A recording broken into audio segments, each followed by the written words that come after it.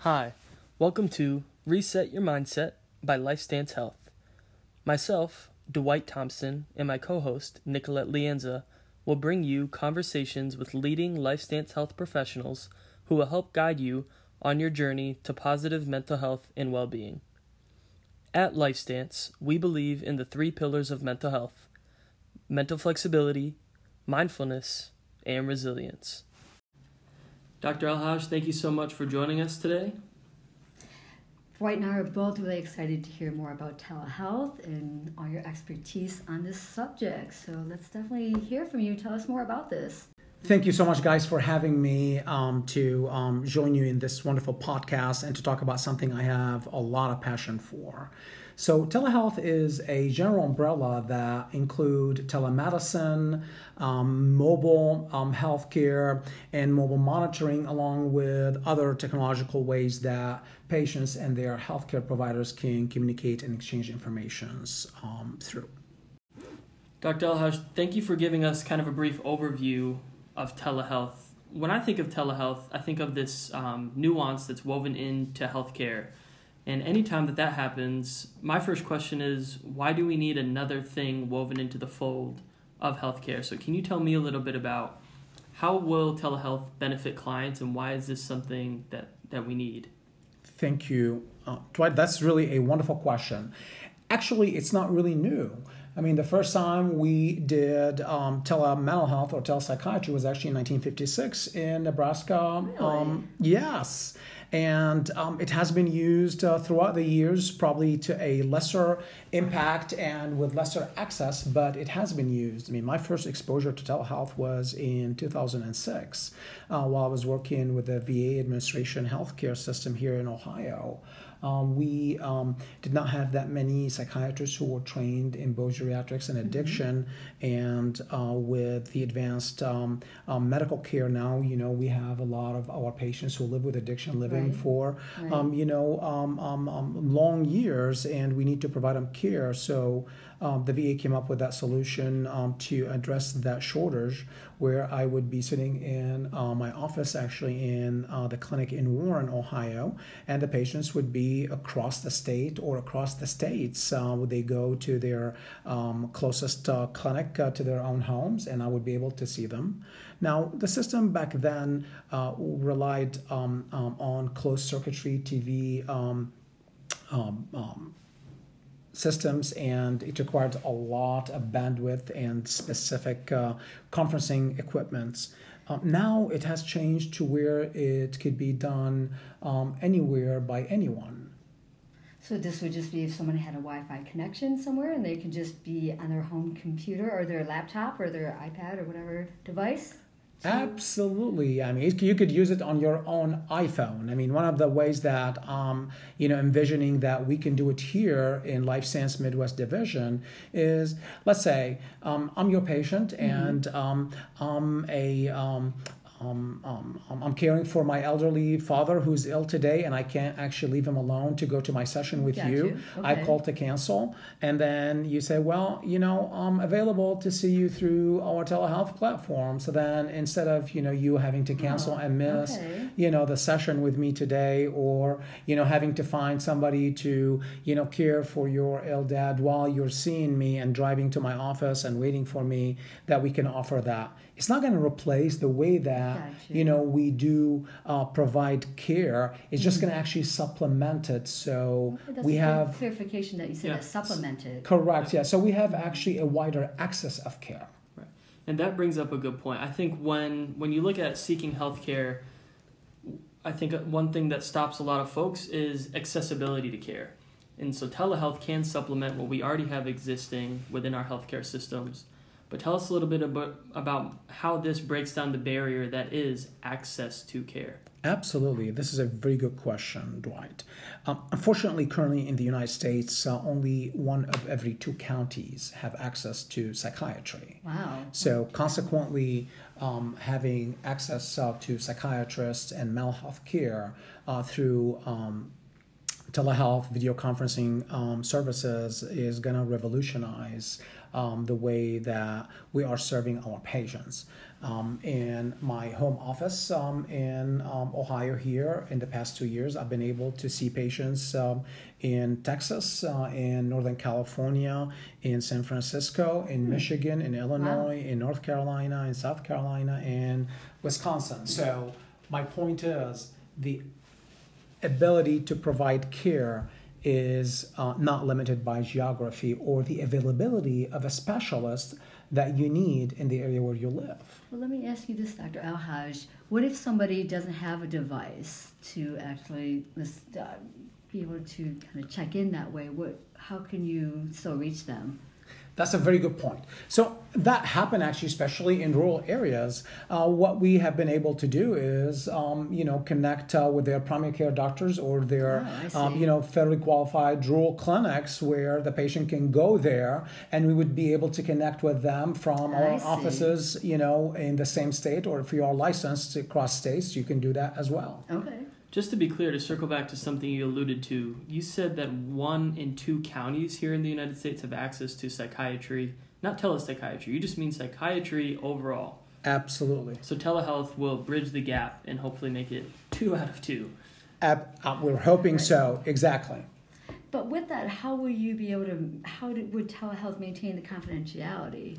That's a very good question. I mean, I've been doing telehealth in one form or another for the past now 13 years, and confidentiality is not as different than when you're in the office. The patient will be an active participant in the treatment, so they have to choose where they need to be seen. Whether it's a room that is private in their own house or in their work environment, and the transmission of the information is really not much different than what we do right now with our electronic health records. So we're going to be using here in LifeStance a HIPAA compliant platform. Okay. And I mean, I can tell you it's going to be actually definitely more confidential than a phone conversation that you have over any of your phone carriers. So it sounds like a lot of it too is making sure the patient, if they are doing it from their home, that they have a quiet environment, to also, that kids or dogs aren't maybe interrupting and barking, but everything else sounds like if they have that part, everything else will be held pretty confidential through the platform then. Absolutely. And, to be candid with you, the ability to see the patients in their own environment is going to be so valuable for us as clinician to be able to help them truly, because they don't really need to describe things to us that we might not capture. I mean, I can just tell you about a patient of mine that I have been working with her for about 8 months, and we were addressing issues related to her depression and anxiety, and she briefly mentioned a history of hoarding, but didn't go into details, into that. Until about 8 months after, we were working in treatments, and she felt safe and confident enough that she took actually the laptop that she was seeing me through, and she took me through the house. And what I saw there was worth 1,000 words. And you bring up such a good point, because I know working individually with clients who are coming to my office, and often in my own mind, I'm trying to put together what their home life could be or what they live like per se, and to be able to have that ability to actually maybe scan and see their actual home environment. Absolutely. I mean, and amazing. Nikki, and that, like, as a mother yourself, how our kids interact when they're at home very differently than they're out. Yeah. So I know a lot of my colleagues who do telehealth, who are child and adolescent therapists or psychiatrists. Wow. Yeah. They tell me that, when they're seeing the kid playing in their own environment, it's way different than, when they bring him to the office. I mean, they try to make him comfortable and to have their, play space, where they can observe the kid. But there's nothing that outvalue the ability to see the patient, or the kid in their own environment. Yeah. Oh, that would be immeasurable. And speaking of, access to care, the three of us have lived in Northeast Ohio for a quite long time, and we know how, the winter could get very ugly and restricting. So one of the things that I'm actually hoping that we can do is, especially for our frail patients who during very harsh winters risk actually their lives to come, to see us, whether they're risking the fall or risking other, problems, if you're able to see them their own environments until, they're able to come to see you. So it does offer the capacity to extend the continuity of care beyond just the physical office. And that's sort of twofold. So you allude to, clients that are established with you and they are, as you put it, risking their lives. They're in a place like Northeast Ohio where the weather can be very tricky to navigate. So what about clients that are seeking care and they're in a vulnerable position and they're looking for the initiative to seek that care? How can telehealth bridge that gap? How can you meet folks where they are at? That's a great question, Dwight. The ability of telehealth to meet people where they're at is going to be very crucial in its success. I worked with somebody who have had long history of anxiety, panic attacks, and agoraphobia, and she really wanted to get the help. But it was just a frightening experience for her to come, check in, and wait in the waiting room, to be seen. And I know, we've all experienced that sometimes. Right. So what telehealth can offer is, for that person to be able to start treatment through telehealth. And then if they want, to actually come to the office instead of telehealth, that is something that we're also offering. So it doesn't have to be a separate path of care delivery. Sure. It's just actually an additional medium of care that you can either supplement or start treatment or transition treatment to. Think about people who travel. The population in the U.S. right now is significantly migratory population. In terms of, we relocate for work, we relocate for study.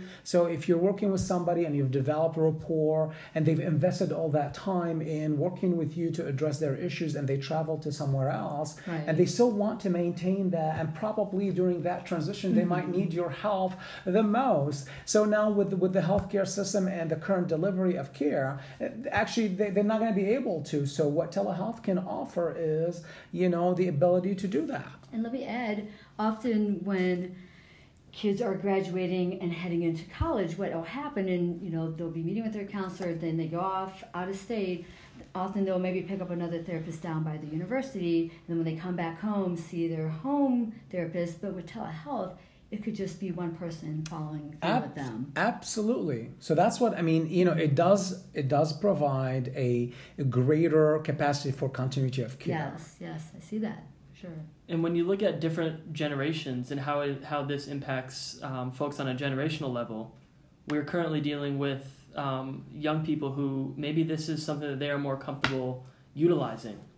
Do you find that you are seeing a lot of young folks utilizing telehealth in your experience? Yes, telehealth is easily adapted, by younger generation. However, I've had in the past 2 years more patients who are in their 50s, 60s, 70s, and 80s using this medium than actually the younger population. I think when you explain it, when you provide the medium to do it, people will actually start doing it. Sure.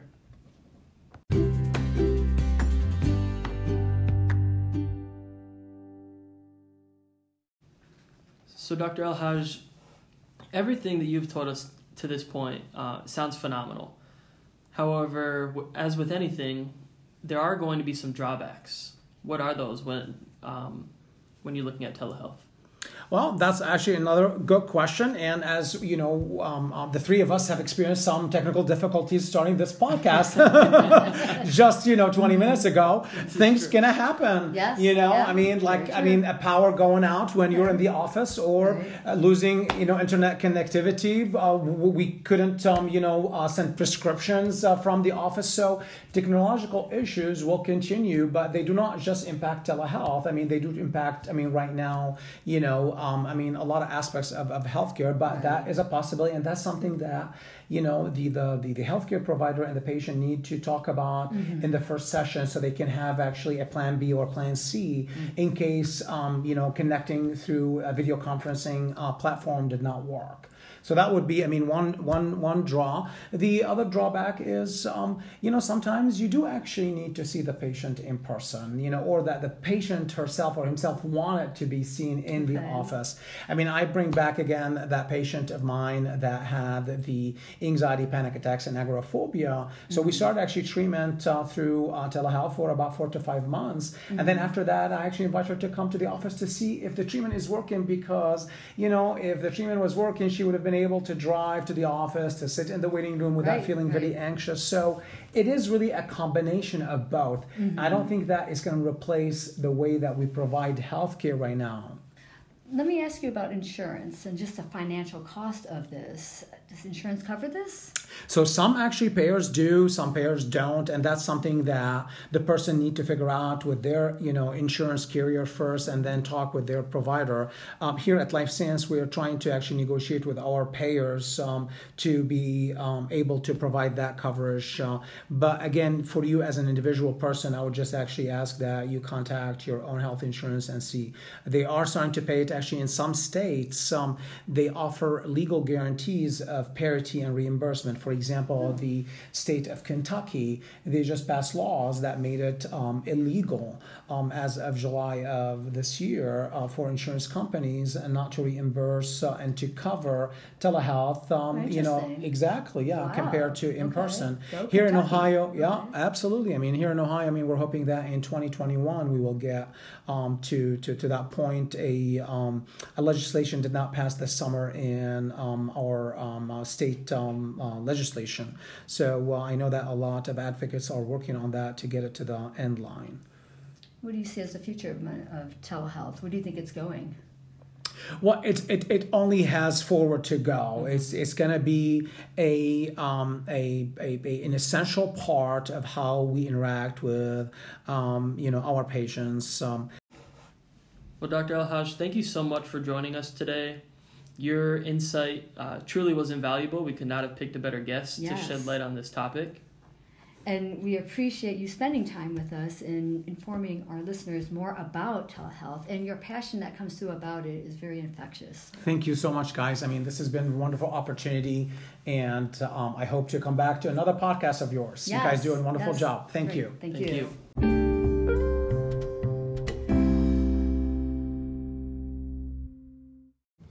I think there were some very good takeaways from today's episode. One being that telehealth can reach people who may not generally have access to mental health care. And I think in a lot of ways, what telehealth represents is a lot of progression within our healthcare system. And I think Dr. El-Haj shed light on this in a variety of aspects, is that we have to understand that the key to healthcare is meeting folks where they are at. And so many times, the thing that prevents people from seeking care is not knowing what first steps to take and not knowing if the accessibility is there. And so I think one of the major takeaways for me was that telehealth really represents a lot of progress within the healthcare system in understanding that everyone needs to be recognized at their respective state. Which brings me to the thought that telehealth extends the continuity of care beyond the four walls of the office, which then can help inspire people to work on their ability to be more mentally flexible, their mindfulness as well as their resilience to their own mental health care. Absolutely.